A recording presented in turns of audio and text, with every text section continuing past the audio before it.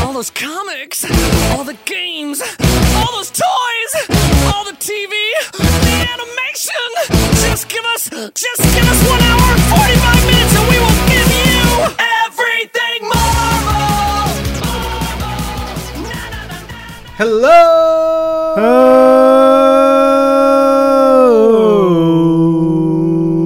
Marvelites. You're listening to This Week in Marvel, the official Marvel podcast of news, new releases, and harmony. I'm Ryan Panagos, VP and Executive Editor for Marvel Digital Media, a.k.a. Marvel's Agent M, joined by Marvel Editorial Director of Digital Media, Ben Morse, who is reminding you we are brought to you this week by Loot Crate. That's like the awesome shotgun of delicious Loot Crate goodness coming at you. I love me some Loot Crate. We'll talk more about it later, we got plenty of stuff to talk about today. We got comics to talk about. We got movies to talk about. TV shows. We got a TWIM URC later on. TWIM URC, and that's not us, thank goodness. But it's still later on this episode. We'll announce the new TWIM URC. Yep. We're gearing up for New York Comic Con. Oh my God. When you guys listen to this, we'll already be going on.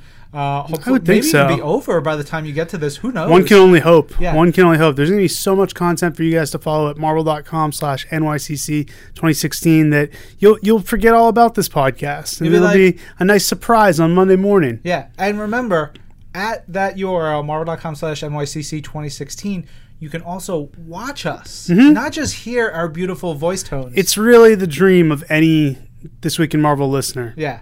It's like, hey, I like This Week in Marvel, and then your friend is like, I like Thwip, and then you could be like, hey, why don't I absorb all of this? Would that be Thwip, the big Marvel show? That it would. And you would absorb all that over 4 straight days of nonstop Ryan, Ben, Lorraine, and sometimes Blake, sometimes Judy. Yeah, it's just nonstop. We love doing it. We have such an array of guests this year. There's no time to breathe. Yeah, we have almost an entire full schedule. Yeah, Blake and I really outdid ourselves this time. Great. We really went to the bottom of the barrel to the top of the penthouse, you know? Yeah. Scraped all across. We wined and dined with kings and queens.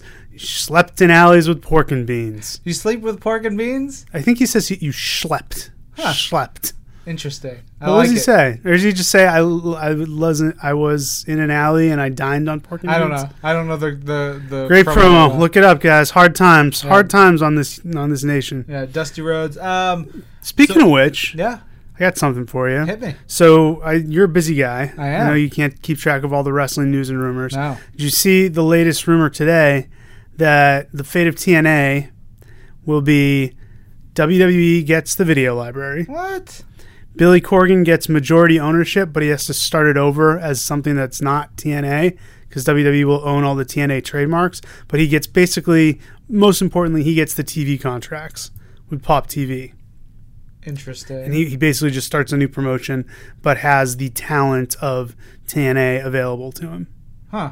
I would call it like Phoenix Wrestling Association or like Rising from the Ashes. Phoenix Wrestling Force? Yeah. Is that a thing? No, that just sounds so cool. Right? It sounds like a 90s cartoon. PWF, and then you get people, PWF, you get really excited. That's good. We should talk to Billy Corgan and see if we can't work something out here. If Billy Corgan is one of our listeners, please reach out. Billy, it's cool that you listen to us. Don't feel intimidated like you can't talk to us like we're normal people. Yeah. We're just like you. I'm going to say this. Anyone who's not Billy Corgan, take a break.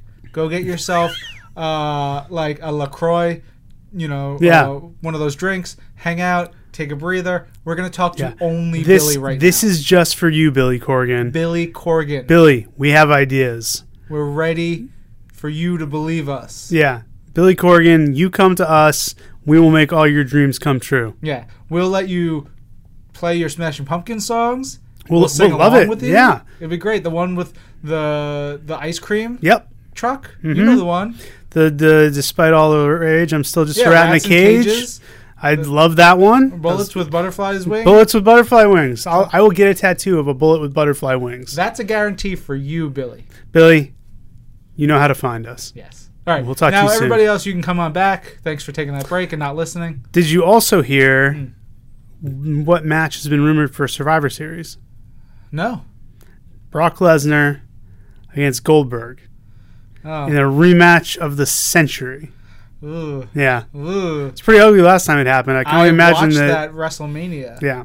And I was like, oh, this is not very good. I think it was 2K15. Were they at 2K at that point, or were they still Raw versus SmackDown? No, they were at 2K. Yeah. I think in WWE 2K15, the one where they had all the WrestleMania matches, you had to play the Lesnar versus Goldberg match, and it was far more exciting in the video game form than it was in real life. Yeah. Real practice. But you know what's also exciting? Yeah. New comics. That they're so exciting that I don't think I can hold off talking about them any longer. No. Let's get right to it. Let's do it. We've got all new Wolverine number 13 up first. That is by Tom Taylor, art by Nick Varela. Woohoo! Yeah, really excited to see her on here. Inks by Scott Hanna and colors by Michael Garland. And it opens up with Laura being sad in the rain because there's death and destruction all around her. This town of Dalesville, California. And then we get to go back 3 days and figure out how she got there. Basically, she wants to take a road trip with Gabby and with Jonathan, and they're going to go cross country. Well, part of it is she wants to take a road trip. Part of it is she says the apartment's not secure anymore, so they need to get the heck out of there. Yeah. So they go on a road trip. There's a lot of cute, fun stuff. It's interesting that you get a retelling of Laura's origin from her perspective to Gabby to sort of give a little bit more credence to why she's worried about all the things. And there's definitely something that sets it off in particular, this road trip, which we won't get to, but check it out. Lots of cute Jonathan stuff. And then by the end, it's just, oh man, it's really, like, I think Tom does a great job of conveying the sadness and the concern that Laura has, and also the danger that everyone is in. And on top of that, the art is just spectacular. Also, if you haven't been following Laura the whole time, like when she was X-23 and everything, he really hits on some high points of her X-23 history in this book, which should really shock people's interest to go check out X-23 and X-23 Target X, the two limited series, both of which are on Marvel Unlimited. Yeah. And you can get the expanded coverage of what happens here. Totally. We will say before we keep going, no sniffles on the podcast. No this sniffles. Week. Amanda is prepping with the rest of the team for New York Comic Con, but I may be sniffling because I'm sick. It's tribute. Yeah. Oh, good to hear that you're sick. I know. It just came on this morning. Wonderful. Yep. Good thing we don't have anything coming up this week. No, sir. All right. Coming up right now, though, Amazing Spider-Man number 19, the final, I believe last time I called it the final issue of Before Dead No More. No, sir. This is the final issue of Before Dead No More. It's written, the lead story by Dan Slott and Christos Gage, pencils by Giuseppe Camuncoli, inks by Cam Smith, colors by Jason Keith. We really focus in on the Spider-Man and his supporting cast here, specifically Jay Jameson and his wife Aunt May and his son J. Jonah Jameson, and it's a heartbreaker because Jay is at death's door. Peter is swinging through the city as Spider-Man, trying to do good, but at the same time, his heart and his head are totally in the hospital with Jay.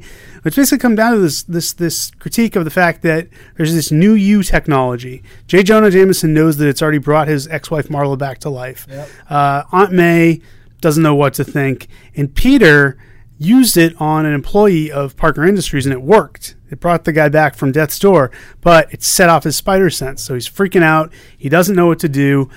Jay brings Peter in for this just emotion-rending talk where he's like, look, I don't think I have much time left. I want to spend as much time with my son and my wife as possible. Can you go get something for me that is of great import? And Peter just like crumbles. He goes as Spider-Man. He's going to get this. Then coming back, doesn't run into a supervillain. It's not some sort of crazy battle with another hero. There's just a construction accident, and he has to stop it. But in the course of stopping this construction accident, things go horribly awry with Jay's treatment. Peter is stuck. He has to choose between the lives of these innocent people and the lives of his surrogate father, basically. Yep. And it's just classic Marvel stuff. And I won't spoil the end, but the last few pages are just rending. And then there's a backup story. Yeah. The backup story was like after you're reeling from this other story, you get another story that's so much emotion-packed. Emotion-packed. It features the Kingpin, art by Javier Garon, features the Kingpin, features the Jackal, features the Rhino, some deals trying to be made amongst villains, some temptation and all sorts of crazy stuff.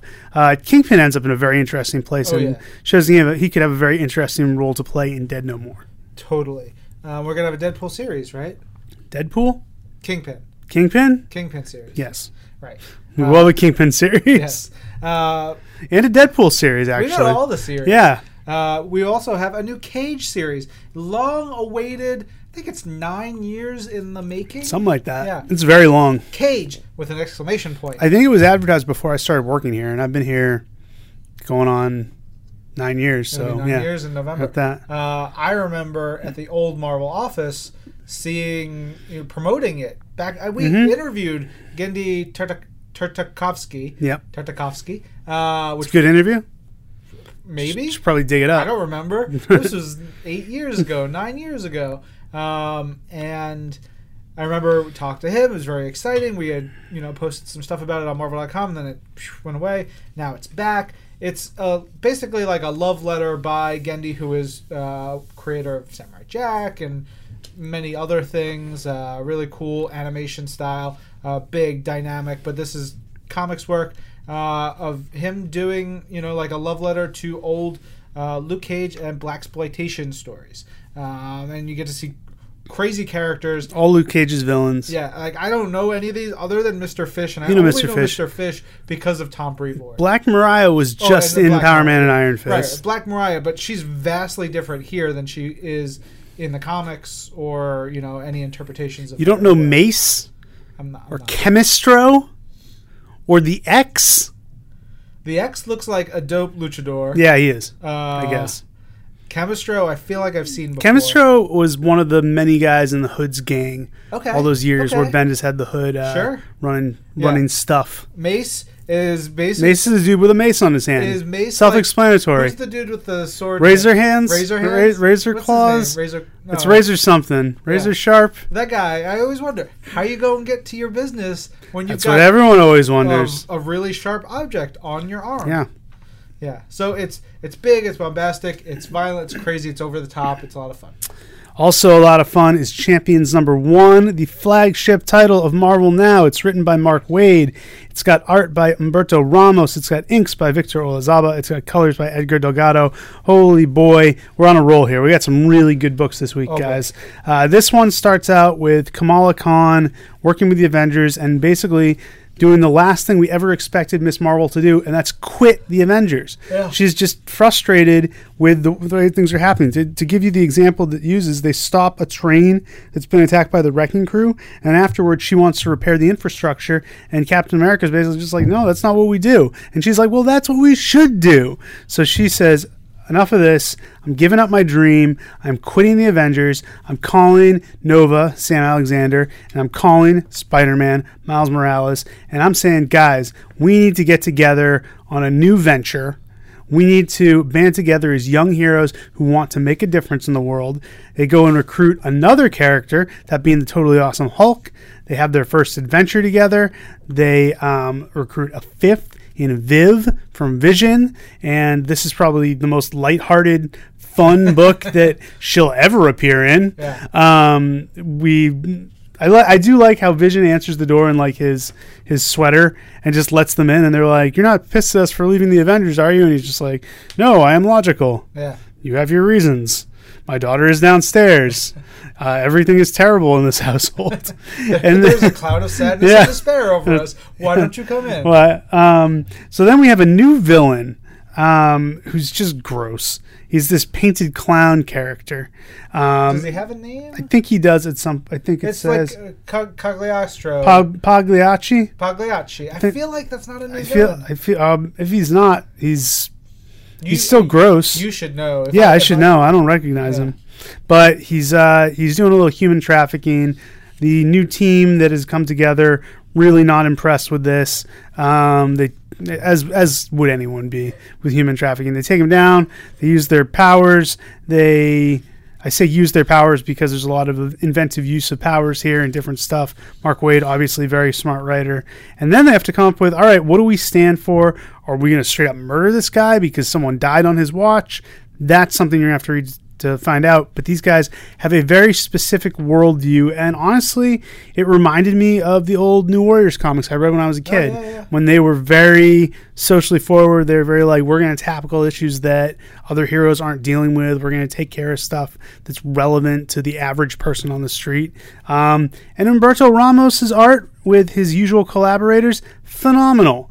Wade and Ramos back together. That's a pretty good draw, and I'm excited, man. I think Champions is a very exciting team.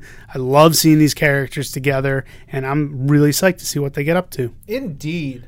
All right, we've also got Deadpool and Mercs for Money number 4, which is also, don't be confused by the big number 1 on there. It's actually number 4. It's the first part of the Marvel Now storyline for Deadpool and the Mercs for Money. And it's written by Colin Bunn, art by Ivan Coelho, colors by Guru Effects. And it has Deadpool going to the Umbral Dynamics headquarters in Bagalia. As one does. Yeah, because he realizes he kind of messed up, and he wants to go free Negasonic Teenage Warhead. She's being held here, and Deadpool's like, I did wrong. I shouldn't have taken this job. I didn't really think about it, and now I have to help her, try to get her out of this. In the course of this, he runs into 2 villains who are working for a bigger villain, which was awesome to see. Like the big bad here was really cool character. I wish we had seen. We have seen more of. It's a Colin Bunn original. Yeah, Colin's bringing her back. Totally. And then this character, the Presence. Yes. Old Defenders villain. Menaced the Avengers a little bit. He's basically a Russian guy who's ridiculously powerful and has stuff to do with radiation. Terrific. Yep. And cool look, too. Yeah. By the end, as we know, the rest of the Mercs have abandoned Deadpool, but he's got a new crew. Yeah. Who doesn't show up till the end of the book or right on the cover. Yeah. So up to you. Up to you. Deadpool Black in Black number 1, Back in Black, not Black in Black. Deadpool Back in Black number 1, written by, Cullen Bunn, art by Salva Espin, and colors by Ruth Redmond, just in case you weren't getting enough of your Cullen Bunn Deadpool fix this week. More Cullen Bunn is more good. So we're flashing back to around the period right after Deadpool's Secret Wars, so it's the 80s. We get the secret truth of what happened when Peter Parker got rid of the symbiote costume, where the symbiote went, finds a new home, tries to save some dude's life.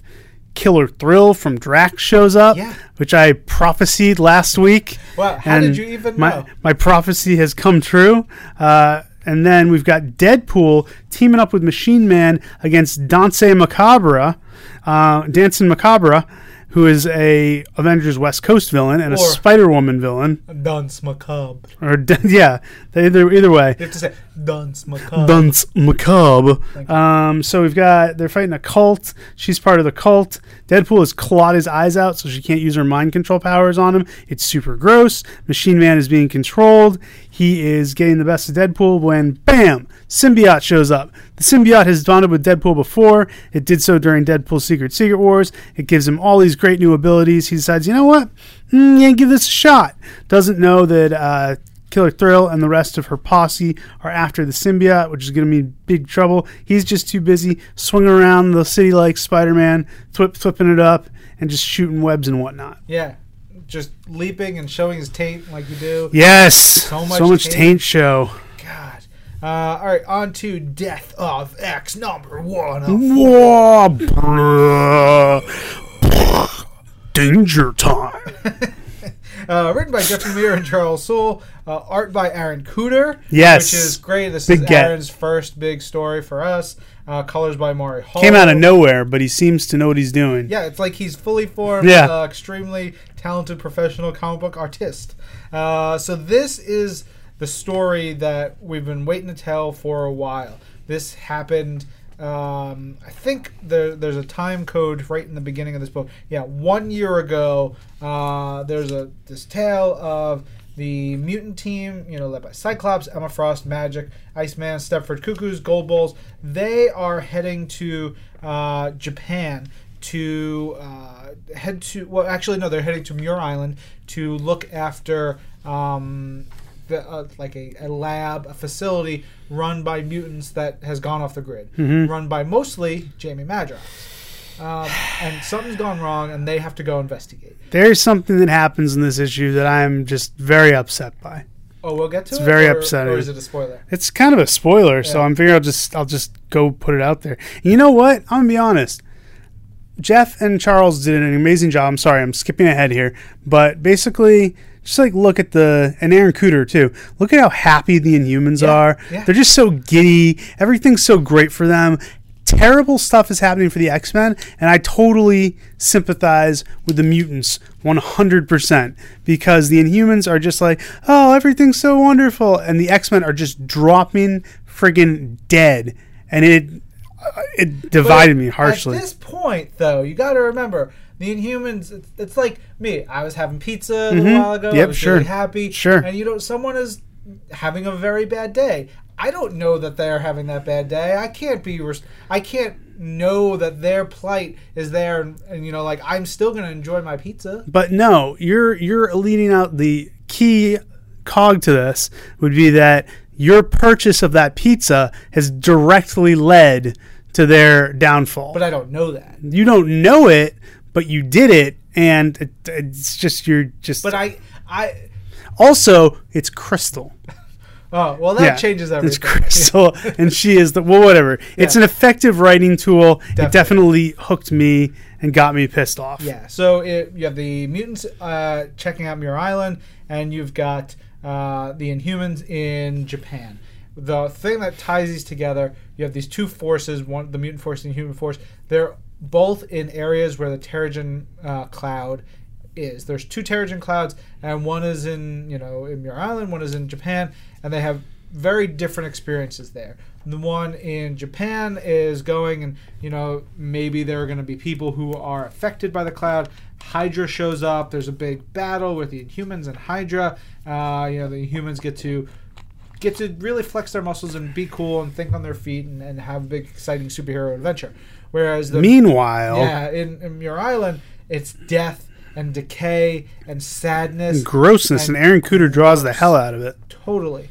There's all kinds of crazy stuff going on, and the two stories, it's great because the two stories are sort of weaving together, overlapping. We could see the two parties, the two thoughts about everything that's going on. Look at that. Just look at that smile on Crystal's face on the last page. Yes. Oh, she's so smug. Yes. But by the end of it, we know that the mutants have learned a bunch about this, and the Inhumans are still clueless. Yeah, and really sad stuff happens. I'm still composing myself. Yes.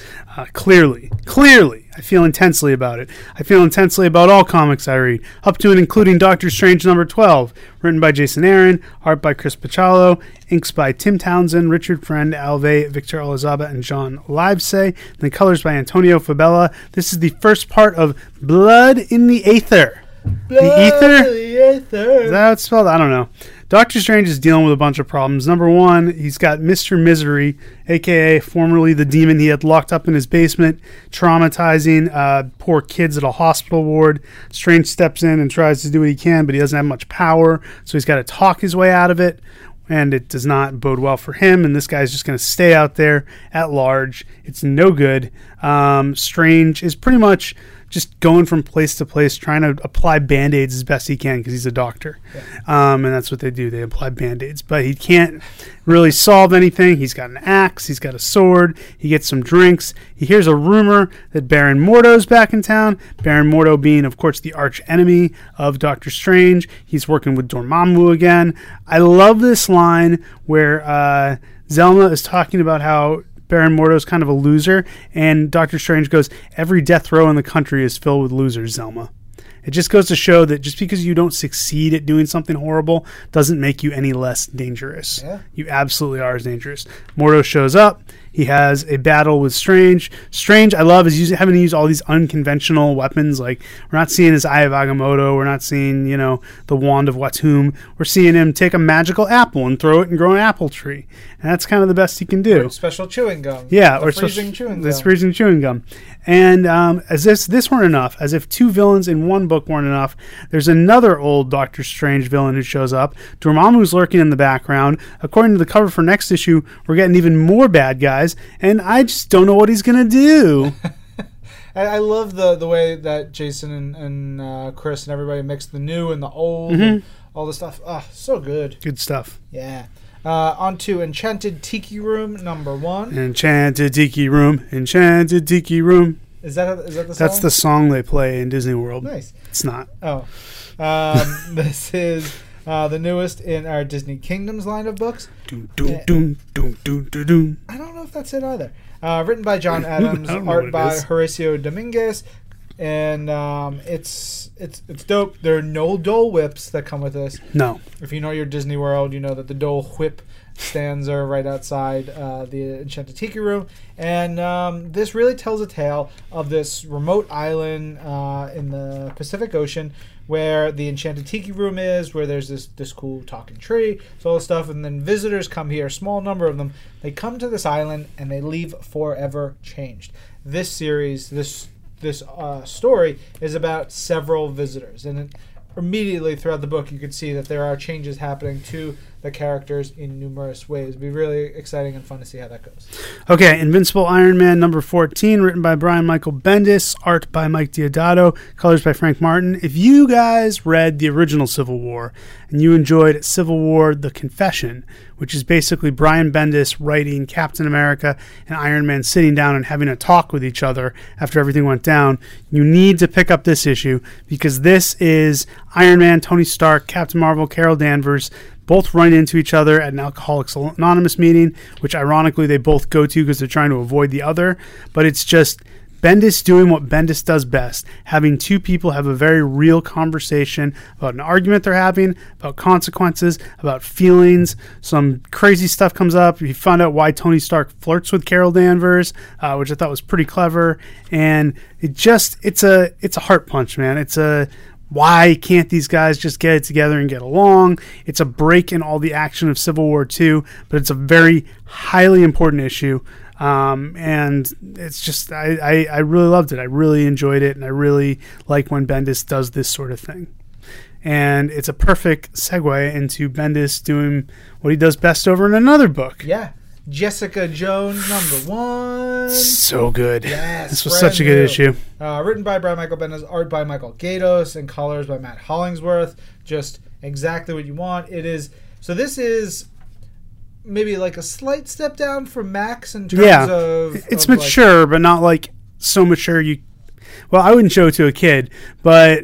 I mean, it's got a big parental advisory, not for kids stamp right on the cover. Right. There's a lot of swearing, there's violence, stuff like that. So that you're definitely going to get a tone that is a little bit harsher. Definitely something that if you've seen the show on Netflix, you get a vibe of that. If you've read Alias, you get a vibe of that. But it's steeped right in the Marvel universe that we know and love. That's the coolest part for me is getting the voice that was so present during the TV show, during Netflix Jessica Jones, and having it come through, but she's dealing with Spider-Woman, or she's dealing with Luke.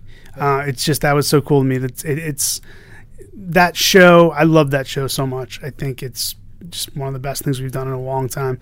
And this is just taking the spirit of that and planting it back in comics, which is what Alias did. So I'm rambling. It's good. Yeah. It's good stuff. It's real good. It opens up. Jessica's in jail, and then she gets out of jail. She's released. She runs in. She has a run-in with Misty Knight, which is awesome to see Misty here, but it's an interesting little situation. Jessica gets a gig at Alias, which is what that gig means and how that ties into the Marvel Universe is fascinating, and it's something that I think people have been really interested to learn about, and this might shed some light on it, at least in one way, shape, or form. We also get to see Jessica Drew show up here, and there's a driving force to having these cameos, having these different characters, and having some conflict going on in Jessica's life. We find out by the end, it's just like, wait, What? Mm-hmm. Yeah, it's pretty crazy. It's just brilliant stuff. Right from there into Marvel Universe Avengers Ultron Revolution #4, adapted from our hit animated series. This particular installment follows De-Hulked, written by Paul Giacopo, directed by Tim Eldred, and of course adopted by our man Joe Caramagna. Over in Scarlet Witch #11, written by James Robinson, art by Leila Del Duca, colors by Felipe Sombrero. Scarlet Witch is finally taking the bull by the horns. She's going to learn the origin of her parentage, what's going on. She goes back to, I believe, Transia, and visits a priest who knows more than he initially lets on. She messes with him a little bit until he tells her the story of her mom, what happened, why she gave up kids to High Evolutionary, points her in the direction of one of her mother's old friends who's still alive. Not totally with it, but with it enough. She's a pretty cool lady. And she gives Wanda more hints, and then gives Wanda a hint she did not expect to get, and leads her to a person she did not expect to run into. And the mystery continues to unravel in the pages of Scarlet Witch. Yeah. All right, we've got Spider-Man 2099, #16, out this week. It is written by Peter David, art by Will Sliney, colors by Rachel Rosenberg. This is part 4 of Civil War 2099. It's this cool story. The CEO of Alchemex has some plans. He's doing no good stuff. He's trying to shut down all the superheroes. Meanwhile, Miguel O'Hara is banding a crew of heroes together to take the fight to Alchemex. So we get our big knockdown, drag-out fight. We get Power Pack up in here. We get this mysterious CEO. We get all the heroes, all kinds of crazy stuff, clones, this and that, the other thing. And then this big old twist right in the middle of it, which is like, yeah. I loved it. It was like, let me put it this way. It was certainly the last thing I ever would have guessed happening. Which was great. Yeah, it was pretty good. Good. Super fun. The twist came great. There is a character who cameos on the very last panel, which I was delighted for. It was just a real good issue. Good stuff. Man, Spidey, I just read this issue yesterday, Spidey #11, written by Robbie Thompson, art by my new favorite, Nathan Stockman. I love this book. You have to read Spidey. Yeah, you guys need to check out Spidey, and you need to check out all 11 issues. You know what? I got really bummed out because I got to the last page here and it says to be concluded. So I think 12 is the last issue of Spidey. I think it's just 12 and done. I know they released this as a Treasury edition. I know they're releasing it in all sorts of trades. Please buy it because it's so good. In this case, we have Peter Parker tutoring Gwen Stacy and Flash Thompson and trying to get their grades up in math. He's kind of bummed out that he's not getting the attention he wants from Gwen. Flash is still being a jerk. He goes off and wanders into this incredible superhero battle with Galactus, and he's ready to jump in and do his thing when suddenly the Scorpion shows up. Scorpion looks the bomb, as drawn by Nathan Stockman, who just kills it on this book. His art is so incredible. So while this Galactus battle is going on in the background, Spider-Man has to deal with a Scorpion who's not working of his own free will. There's a mystery there as far as who's controlling the Scorpion. There's a postscript. All the little interactions are funny. His interaction with an old lady who he robs from he saves from a purse snatcher is great. Some of the stuff with Flash Thompson is great. And what eventually happens with Gwen just makes you want to pump your fist in the air and get super excited. Spidey, man. It is excellent. It is. It's a really good book. I would highly suggest you check it out. I know something that comic fans always say is like, oh, but it's not in continuity. Or it's not. Don't worry about it. You want to read good comics, right? Yeah. Like at the end of the day, you want to read good comics. It's a really friggin' good comic. Spidey is excellent. It's excellent comic books. Makes me happy. That's the end of that. All right, on to Squadron Supreme, #12, written by James Robinson, art by Leonard Kirk with Paul Neary, Mark Deering, and Chris Sotomayor. And this is big old fight between Power Princess and Warrior Woman? Warrior Woman. I'm trying to think of... Are they both Zarda? Zarda. They're both Zarda, right? Yeah. The two of them, one's got powers, the other one doesn't, but you would think that... Ironically, the one with power in her name does not have powers. Yeah. Whoa! And so they have this great fight. There's a big old throwdown. All this is going on, and S.H.I.E.L.D. agents get involved. It's violent. I think part of this, I feel is just an excuse James writes for, builds for himself to be able to write Jim Hammond. He'll take any excuse. And I love his Jim Hammond. Yeah. His Human Torch is so good. He is the preeminent Jim Hammond writer of this generation. Fantastic. He's, got a little bit of an attitude. He's just pissed off, but he's fiercely loyal. He's a great SHIELD agent. There's just so much really cool stuff here. You got Spider-Man thrown in here, and SHIELD is pissed off at the Squadron, rightfully so. All this is going on. Hyperion and Dr. Spectrum are stuck in this weird ethereal zone. There's also crazy stuff happening with Nighthawk, which we only get a little blip of that, and then we'll come back to that. But really, we loop back into Hyperion and Dr. Spectrum, and where they've gone really sends this whole story in a very different direction, and we'll see what that means, especially because the cover of the next issue alludes to things happening.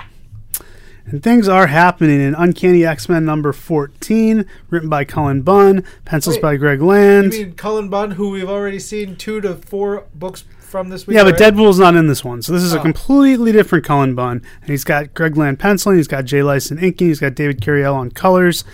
Stuff's going down at the Hellfire Club. Psylocke is not happy with Magneto. They've got these sleeper agents. Magneto has to confront his old chum, his old protege, Exodus. Yeah, great to see Exodus bumping around here. Great 90s villain. What is Exodus's power set? He was one of those 90s villains who was just like, whatever needs to be done right now.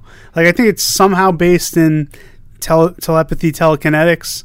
Everything. Psychokinetic, attic insane. And just, he can do what he needs to do. But Magneto can still put a whoop into him when he needs to. Magneto does what he needs to do against Exodus. Psylocke and the team do what they need to do against the sleeper agents. There's a falling out at the end. The team is no longer constituted, as it were. And besides all that, Magneto is keeping some secrets. He's teaming up with Zorn, of all people. Yeah. And Psylocke has issued some threats that she will not be afraid to follow up on. No fear. That's it. That's our books. That's all. Wow. Are we okay as a company? Yeah. All right. Thank God. We're solid. That's great. What's your pick? My pick is Jessica Jones. Nice. So good. Yeah. I would go with Jessica Jones. I'm going to go with Champions. Good. Number 1. Good pick. Yeah. Lots of other good stuff. Death of X, an all new Wolverine, Doctor Strange, Spidey. Yeah, for sure. Plenty of good Amazing stuff. Spider-Man. Yeah. Plenty of good stuff. But did you say all new Wolverine? I did. Good. I'll say it again. Yeah. Lots of good stuff this week. We also have collections on sale, which include Color Your Own Doctor Strange. Ooh, make it any color you want. Then you color your own, and I'll color my own. Okay, and then we'll have our own. Yes. We've got Doctor Strange, The Fate of Dreams, prose novel, out this week in hardcover. Doctor Strange, Volume 2, The Last Days of Magic. Hawkeye, Volume 3 in hardcover. Marvel's Agent Carter Season 2 Declassified Slipcase in hardcover. That's cool. Those are like the art books and behind-the-scenes-y stuff. Really, really neat. We have the Marvel's Doctor Strange Prelude, which are... Heavy on Doctor Strange this week. I wonder why. But those are actually set in the MCU. The 3 stories, the 3 main Prelude stories. There's some other stuff in this collection, but definitely check that out if you're keen on seeing the movie, which we imagine you are. Power Man and Iron Fist Epic Collection Volume 2, Revenge. Spider-Man Clone Saga Omnibus Volume 1. Unbeatable Squirrel Girl Beats Up the Marvel Universe hardcover. I actually haven't read that yet. It's an OGN. OGN. It's an original graphic novel. Hopefully we'll get copies of it in some way. Digital, maybe? Maybe eventually. Yeah. Maybe. Way down the line. We should. But we haven't read it yet, but it's Ryan North, Erica Henderson, the whole team. Should be great. We will have both of them on the New York Comic Con live stream with us at the same time. Yeah. All right. We also have Uncanny X-Men Volume 2 Omnibus and Vote Loki. Wow. Vote Loki out strong. Digital comics on sale this week. Everything we mentioned, as well as Deadpool Too Soon, Infinite Comic number 7, and Ultimate Spider-Man Infinite Comic number 10. Also on the Marvel app this week, we've got Amazing Spider-Man number 416, Captain America 65th Anniversary Special number 1, Eternals from the 2008 run 1 through 9, as well as Annual number 1, Gambit Number 25 from 1999. Iron Man original volume issues 251 through 252. New Mutants original volume number 35 through 40. Power Man and Iron Fist original volume number 71 through 72 and 74 through 89. Thunderbolts -1.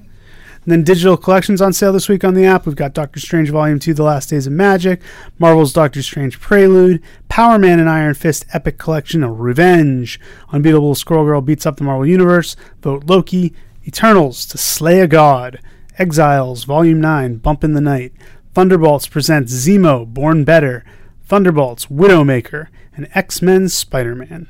Yeah. All right, we've also got a bunch of comics on Marvel Unlimited this week. Amazing Spider-Man and Silk, The Spider-Fly Effect, number 6. Astonishing Tales, 25 through 28 and 30 through 36. Avengers Annuals 9, 11, 12, 13, 15, and 21 from the original run, as well as the first annual from the 1999 series.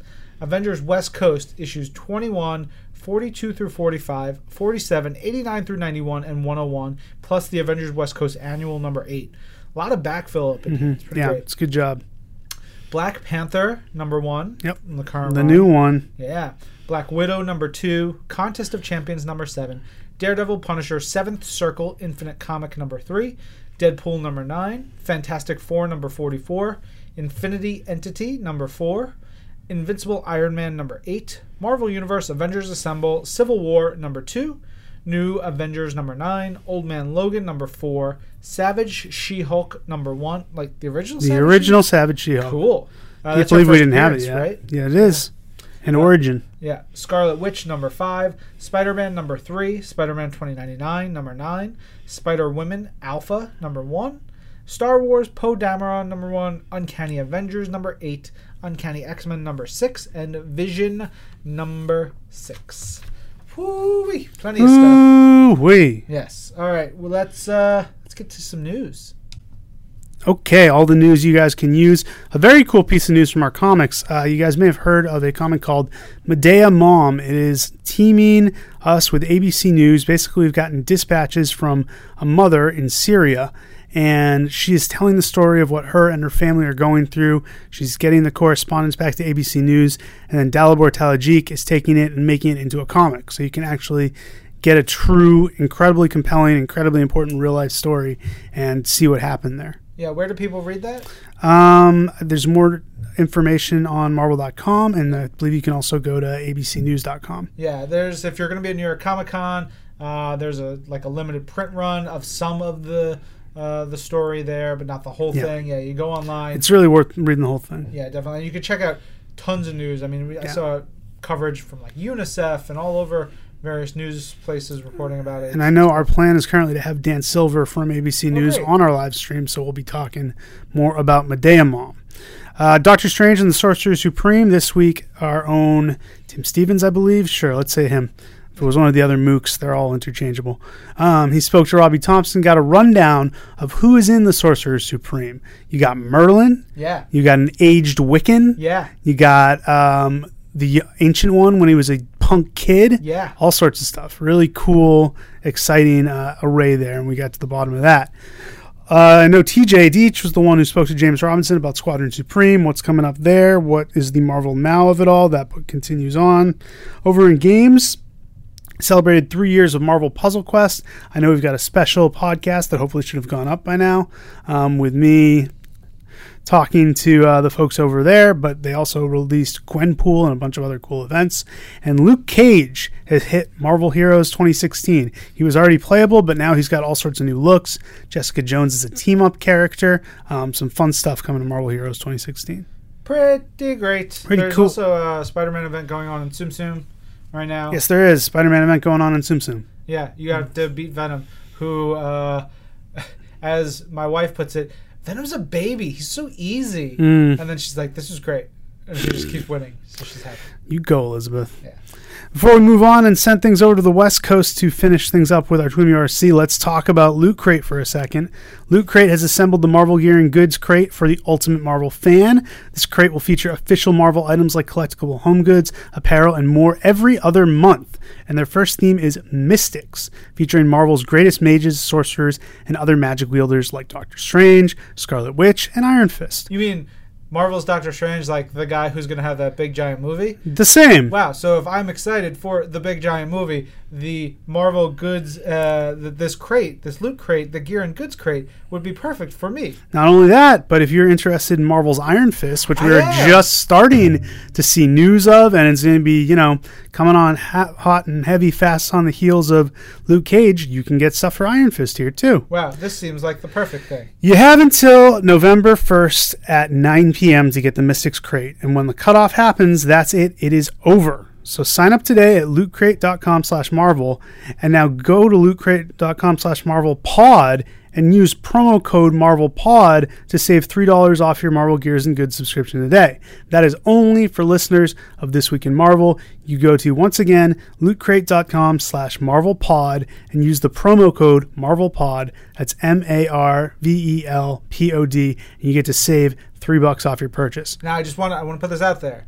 It's not that we're doing something with the band POD. No, Pod. not yet. Not yet. Listen, Billy Corrigan.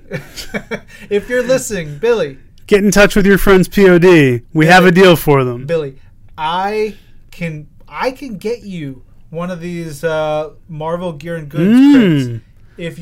If just talk to us, Billy. Just talk to us, Billy. We just want to talk to you. We'll give you the good stuff. Other note for the Loot Crate, we are going to have the folks from Loot Crate on the live stream during New York Comic Con. Maybe we'll show something. Yeah, maybe. We do a little look and see. Get some cool. Yeah. Looky Loo. All right, guys, we're going to send it to the West Coast to do their bit and also finish up with the Twim URC. And I'm going to announce right now our next Twim URC is going to be Doctor Strange and Doctor Doom, Triumph and Torment. Yes. It's a good one. We'll put it up soon so you guys can enjoy it. Might be a little delayed because of New York Comic Con, but by next week it will be up and ready for you to enjoy. So good. That story is a rare Mike Mignola drawn story at Marvel. Yep. Which, I mean, enjoy every bit of it. Just drink it in. Yeah. Speaking of drinking it in, get ready for Strami and ship nickname. I think it's still the Wolfman. Okay, well, Christine. Yeah. All right. We'll be back next week. Thanks, guys. It's the West Coast, Strami and the Wolfman. It's the West Coast, Strami and the Wolfman. It's the West Coast, Strami and the Wolfman. It's the West Coast, baby. Yeah. Hello, this week in Marvelites. This is Marvel.com editor Mark Strom, joined by assistant editor Christine Din. And you're joining us on the Stromstein Steel Wheels tour. Let's go into Transylvanian now. That joke will never not be funny on me. And we're here to talk about everything that's going on this week. We got a lot to talk about, so we're going to blaze through all this. The week has been a blur. New York Comic Con is this week. Say hello, everyone on New York. Hello, everyone in New York. Hello. And what we got going on? Well, I stayed up 2 nights in a row last week to watch Marvel's Luke Cage on Netflix. That's true. And I'm delirious still because I can't pull all-nighters anymore. And you hated it. You hated it is what I heard. I don't understand why you'd hate it. Because I only care about Cottonmouth. That's it. No, you did not hate it. Luke Cage, of course, Marvel's Luke Cage. It is on Netflix. It is fantastic. It broke the internet? Broke Netflix. Well, maybe. Who knows? Who knows what caused that? But yes, there was that little kerfluffle where Netflix was offline for a couple of hours this weekend. Mm-hmm. And if you haven't watched it yet, go watch it. I don't know why you're listening to this instead of watching it. Like, these podcasts are like 2 hours long. You could watch 2 hours of Luke Cage instead, which is what you should do. Am I urging our listeners to not listen to our podcast? Well, that doesn't seem like a very Luke good... Luke Cage is good television. Yeah, it is, but that just doesn't seem like a good business model. They probably fast forward through us anyway. Oh, that's true. Anyway, yes, Marvel's Luke Cage is out, and we had a live chat with the cast, not with the cast of Marvel's Luke Cage, but rather with Mike Coulter, the star, as well as Finn Jones from Marvel's Iron Fist, Charlie Cox from Marvel's Daredevil, and Kristen Ritter from Marvel's Jessica Jones. You can watch the full thing on the Marvel Facebook channel, on the Luke Cage Facebook channel, on all the Facebook channels. Go check it all out. We had no new episode of Marvel's Agents of S.H.I.E.L.D. this week, but we did post a featurette that we produced on the red carpet for the Season 1 premiere event.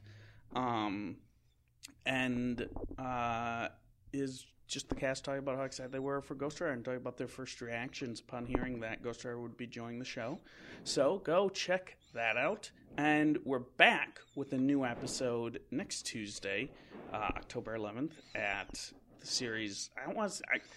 We keep on saying new time, but I feel like now it's time. It's at time. 9 Central on ABC.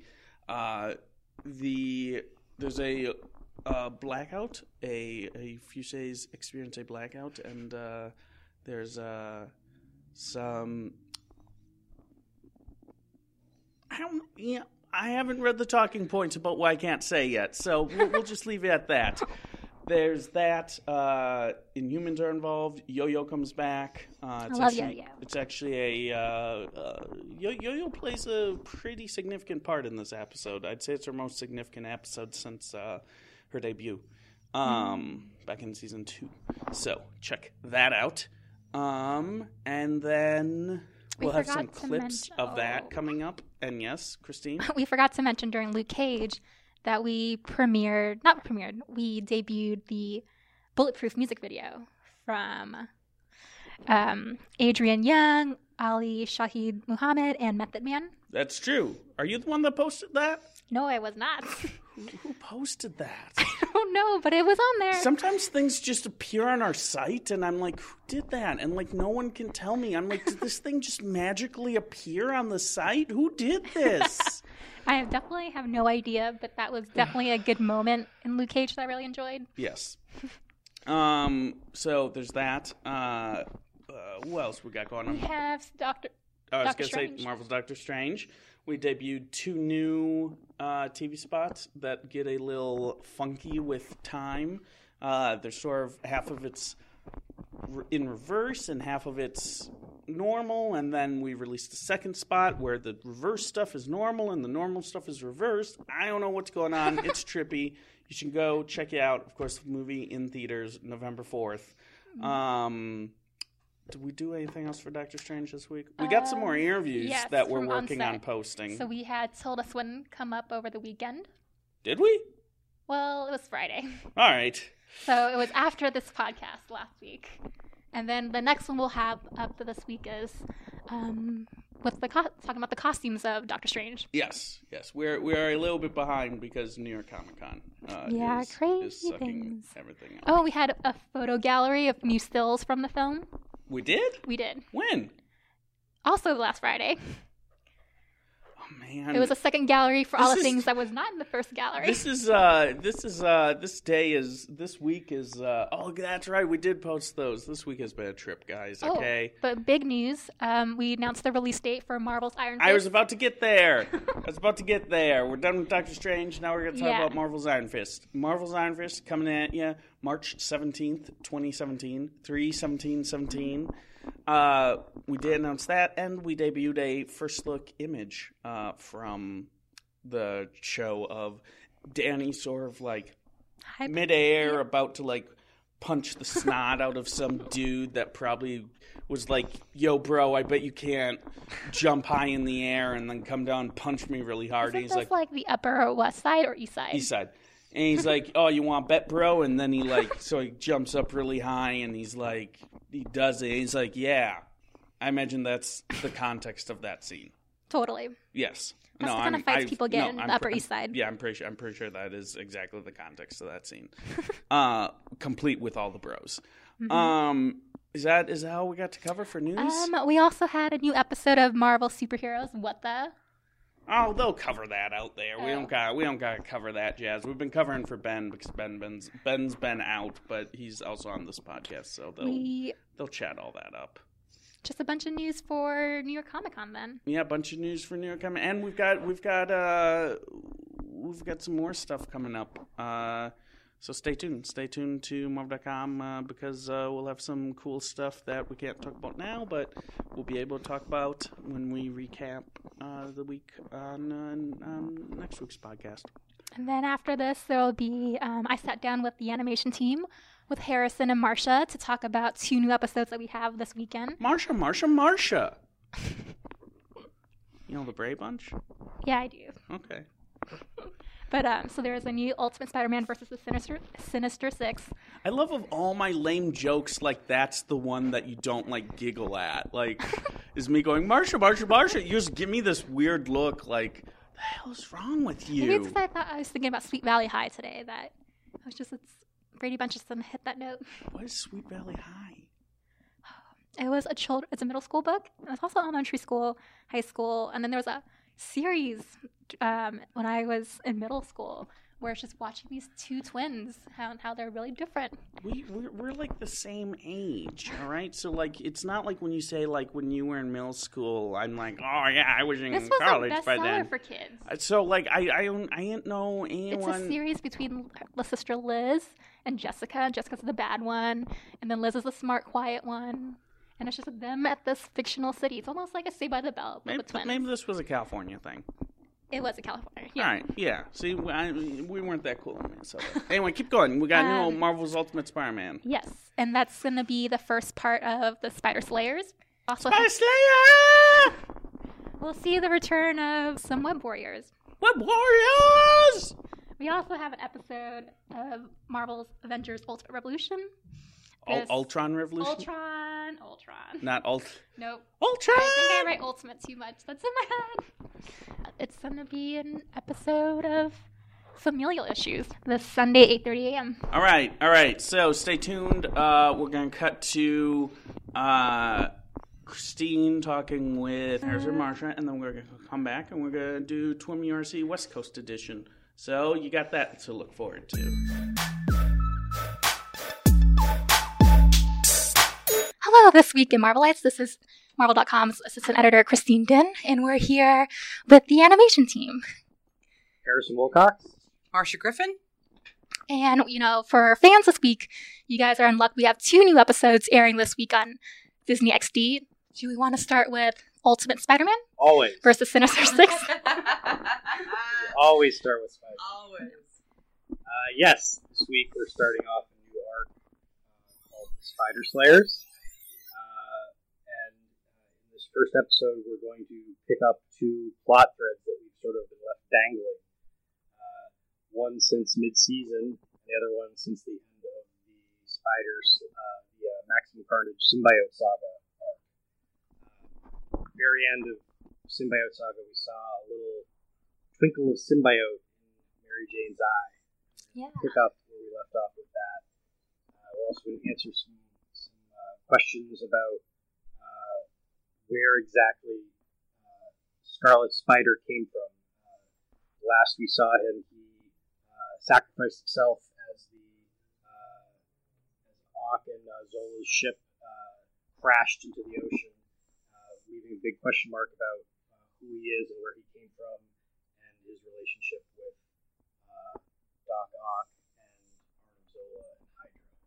Yeah, so we see these 2 Web Warriors kind of join in with Peter because, Peter, while on a walk with MJ, he was ambushed by an evil Spidey. Yes, Peter Parker and MJ are out for a walk in Central Park. And it never can go well. Nothing ever goes well in Central Park. Spider-Man Ever. attacks Peter Parker and Mary Jane in the park. What? Yeah. Wow, I'm going to have to watch that. What the heck is that all about? Yeah, so That's what you'll be asking What at the end of heck? the season. I will. That's what I Gee say. whiz. Gee whiz, Harrison. What the heck is going on? That's exactly what we want everyone to be saying in that tone, inflection, exact words. What the heck, And that Harrison? face you're making right now, Marcia. That's what we want on everybody's face they see the teaser for this episode. Yeah, so that's awesome. So It's tune like in. that emoji with the eyes wide open and the mouth like in a big circle. It's a 3-part arc. It's a bit of a reinvention of both Spider Slayers from publishing and some fun elements from that we sort of borrowed a little bit from Weapon X, and it's going to be a lot of fun going into the backstory of the relationship between Ock and Zola and Scarlet Spider and how that all relates to Peter Parker. Yeah, that sounds exciting. It is exciting. The most exciting. Yeah. In fact, there's no point in talking about anything else because it's the most exciting. We're done. Ever. We're done. Yeah, you know. Unless you had Marsha, the House of Zemo. The Yeah. new episode of Marvel's Avengers Ultimate Revolution this Sunday at 8:30 a.m. on Disney XD. Yeah, this weekend we've got an episode entitled The House of Zemo. So Yeah, it's a really good familial episode. yeah, there's big daddy issues in this one. There's huge daddy issues. the Adam Sandler. Not that type. Not that type of thing. Not that, no. This we have basically Baron Helmut Zemo, the younger Zemo, brings his daddy back, Heinrich Zemo, back from the 1940s, back from the World War II era, brings him back from the past into the future or into current times to take on the Avengers. And there's a whole host of daddy issues between baby Helmut and daddy Heinrich. And, of course, Cap is reunited, not happily reunited with his old nemesis Heinrich from the 40s. On his birthday, no less. Yeah, on his birthday, no less. Exactly. Never met friendly. There's probably no. Well, There let's has not to say. be. Let's not. There has to There be. has to be, but To all of our German friends, I've I'm never sure met. that there is a happy Heinrich. what is the Maybe that's like their Barney Harry? character is Harry? happy Heinrich. Henry? Henry. Henry? Heinrich. I know one Henry. He's not a happy That's true. The one we know. guy. Who shall remain nameless. Anyway, that's part of the story. In the meantime, through this portal, Widow, Falcon, and Hawkeye get sent back in time to the 1940s. They are struggling to find a way home. And I don't want to give too much away, but in the 1940s, they happen to run across a young man who shall remain nameless. Yeah, on one On of an the army bases. base. Yeah. Who winds up helping them. And I don't know. I think somehow it should have caused a rift in time, but or some sort of time conundrum, but Don't think about it. I can't. But anyway, it's a great episode. It's very exciting. It's fun. And of course, 2 Zemos are better than 1. So Yeah. That remains to be seen this weekend. I don't know. You'll see a lot from the Zemo lineage in the episode. yes. Yeah, we'll have one good You know what? surprise. Helmut just wants to be loved. He just does, like everybody. He wants to make just his dad wants his proud. daddy's approval and his One love. good Zemo. One good Zemo, and you know what? You know, Cap can relate. He just wants to remember his dad. Right.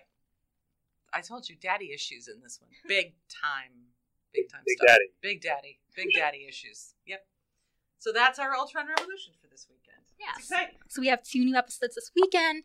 And for all our fans who will be or won't be at New York Comic Con, we have 2 animation panels there. One of them will be the Marvel Animation Presents. Do you guys have any like little sneak peeks that you can reveal about this? Because I know there will be one big news announced there. There's going to be big news. There's going to be big news, but we can't. We don't We're wanna- not doing it. We don't want to be the ones to do it. Yeah. No. Okay. So that will be Saturday at 5:30 p.m. in room 1A06. Court Lane and Steve Wacker. We'll be there. Yes. With big news.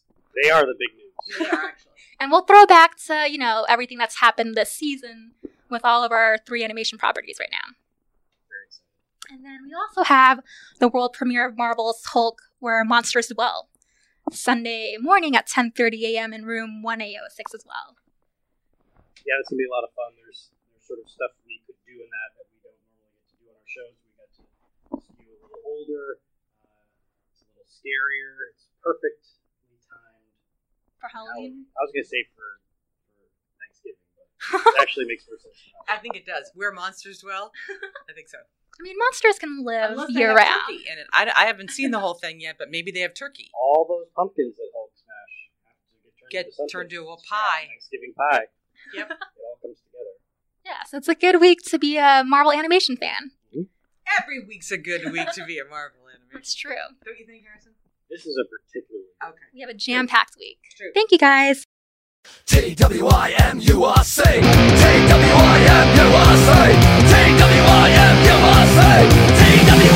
TWIMURC. This week in Marvel Unlimited Reading Club. Welcome back. Well, I mean, We never left. well, you never left. I left. Welcome back, everyone, for this week's edition of TWIMURC. We did the first 5 issues of Luke Cage, written by Hero for Hire. Luke Cage, Hero for Hire, written by Archie Goodwin and Steve Englehart, drawn by George Tuska and Billy Graham. Not Reverend Billy Graham, different Billy Graham. This Billy Graham was an African American comic artist who we'll talk about in yeah. Let's just get to it. Christine, your thoughts? I'm glad I chose this book because it was totally kind of great to read it along while watching the new Netflix show. I didn't realize how much it drew from the series. Yeah, I mean the bare bones certainly. I mean maybe not the. We had a good throwback in the show to the costumes, and I love that in the first issue he actually goes to second issue first, where he actually goes to the costume shop. Well, he just sort of appears with the costume in the first issue, yeah. and then the second issue, I think, is where you get sort of the backstory of how he found it. And he went to a theater costume shop, not just any costume shop. No, and I love how also, like, when he puts it on, he's like, well, it's a bit hokey, but this is what superheroes do. I also love that, yellow silk shirts cost him a lot of money that he feels is a necessity for him, for his business. I'm just wondering because this yellow shirt got torn up at least twice in the first 5 issues. How many of these things does he have to, like, does he just bulk order them? I mean, if he's smart. He did say he placed an order with the shop. All right, there we go. I missed that. Because, yeah, man, otherwise that would just be like, I don't know, that'd drive me nuts. But yeah, it did very much draw on not, so much, well, in a way it sort of drew on the tone because the TV series is meant to be sort of like a modern send-up of old, like, blaxploitation films, and, this comic sort of screams blaxploitation films coming out of the 1972. The art's amazing. The art is amazing. The art, George Tuska and Billy Graham. Tuska, of course, is phenomenal. Billy Graham is of note because he was, I want to say like one of the first, but it was very uncommon to have African American artists or writers working in the industry. Off the top of my head, from the pre-80s, the 2 more prominent ones I can think of are Billy Graham and an artist named Matt Baker, who created Phantom Lady, and works back in like the 40s and 50s. But Billy Graham stuff is, I love Billy Graham stuff. He inks issues 1 through 3 and 5, and he fully pencils and inks issue 4, which I believe was like one of his, at least one of his first like fully pencil ink jobs at Marvel. That's awesome. He also he wasn't the most prolific guy. He was an art director for Warren Magazine's horror line before he moved over to Marvel, which was also significant because I'm an African American art director back in, this would be like 1967 to about like 70 or 71 that he was doing this. It's pretty pioneering in that sense. And the book itself is pretty pioneering. It's one of the first, comics that headlines. Well, it's certainly Marvel's first comic where, an African American hero headline. Mm-hmm. Like maybe we might have had some like Black Panther. No, we didn't. No, this was first, I think. Well, but I was going to say Black Panther is African. Like he's an African, and of course he's a huge icon, and rightfully so. But this was the first Marvel character that was truly like an African American from the streets. He grew up in Harlem. He was the first truly black superhero that Marvel had. And by that I mean he was the first superhero that very much reflected the black experience in America of the time. Whereas, Black Panther, like I say, he's sort of like I say, he didn't grow up in America. Yep. He's royalty. He runs his own nation. Mm-hmm. So it's interesting in that sense too. And for the time too, like I say, Billy Graham, African American artist, to have an African American artist working on that book. And Billy Graham went on, Steve Englehart, who wrote issues 5 through 16, and Billy Graham either inked and penciled every issue from issue 1 to 16. Steve Englehart credits Billy Graham really as a co-plotter for the series, and Billy Graham even received co-writer credit for issues 14 and 15. So that in itself was pretty extraordinary, even going back to, like I said, this is 1972. Right. Like, this is not, that is not something that would have necessarily happened a lot of times.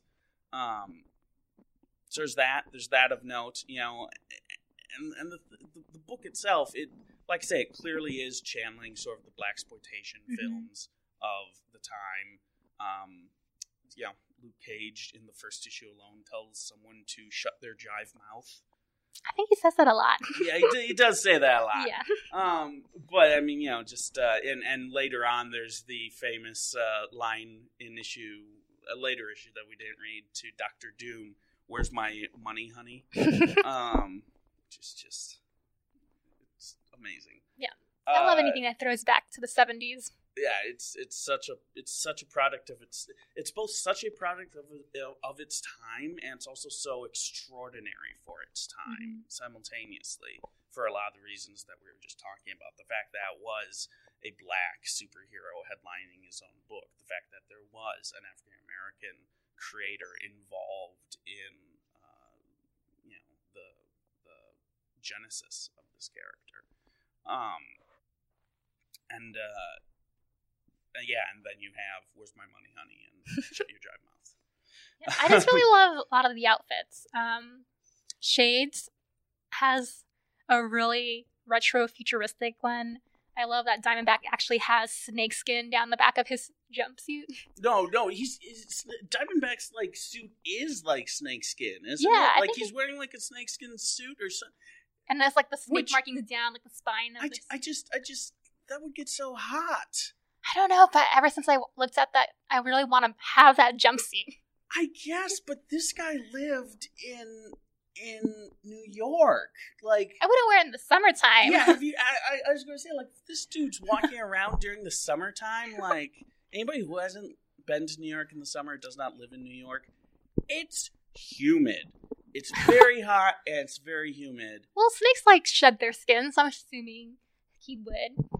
You understand the skin is taken from dead snakes, right? That like the snake skin. I would just jump out of it and just have another green and yellow shorts and a tank. It's also never really explained why he took the name Diamondback. Like, he's really good with knives. Yeah. So he's like.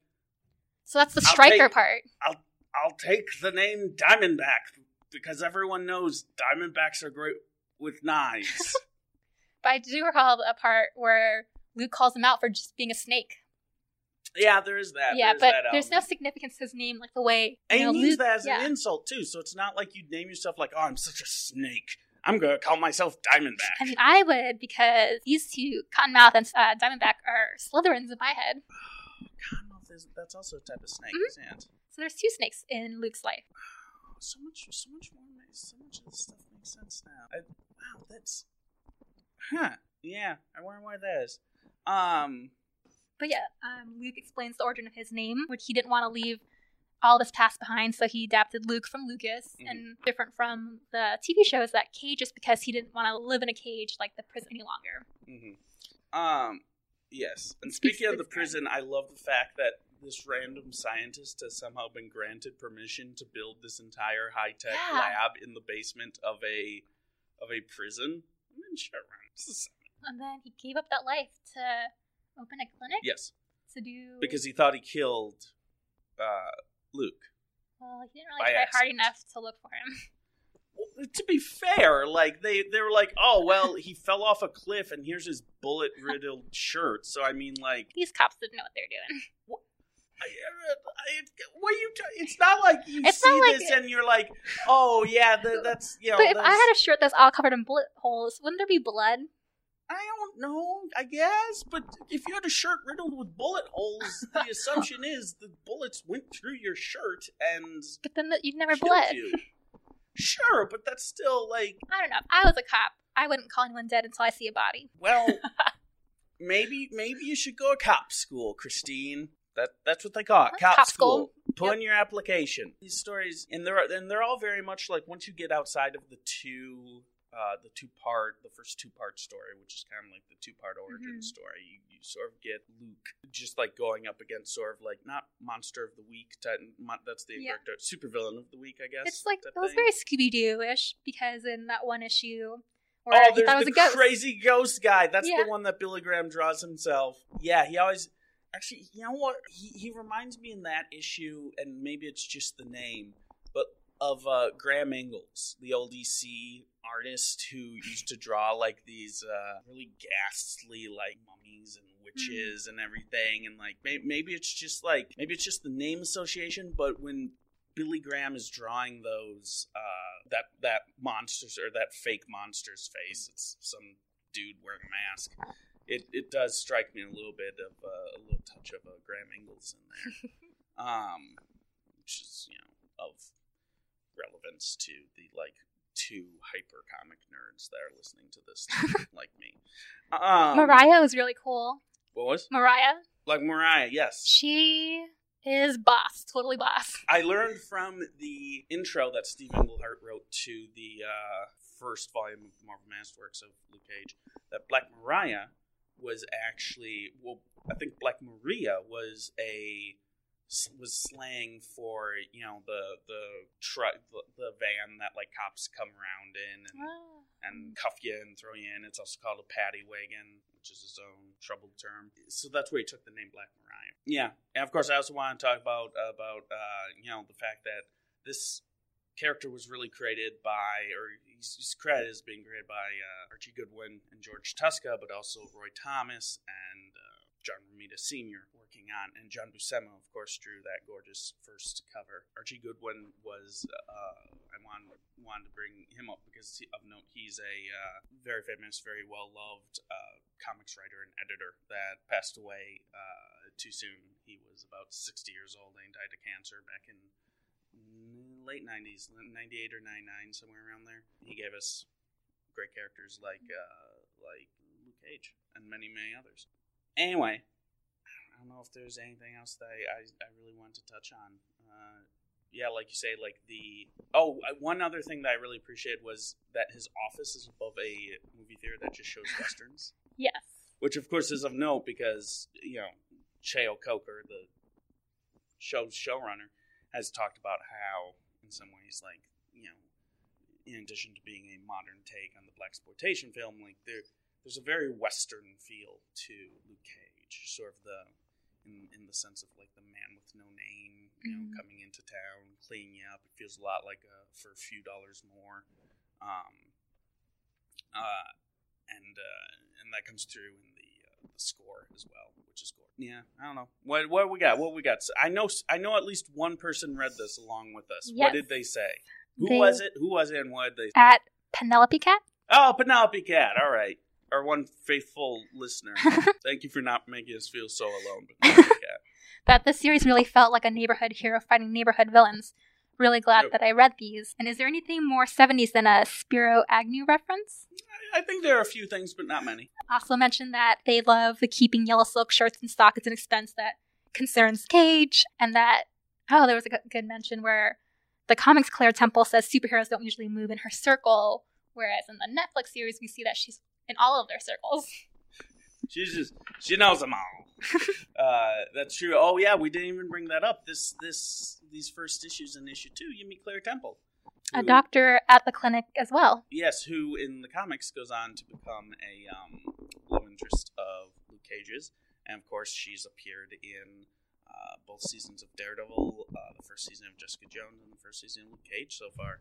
So she's kind of like the Nick Fury of the Defenders. She's like uniting them all. The Defenders, like, I can't wait until, like, you know, everyone figures out, like, somehow that they're all like, oh, I've got this friend Claire. Like, oh, I've got this friend Claire too. Oh, I know her Claire too.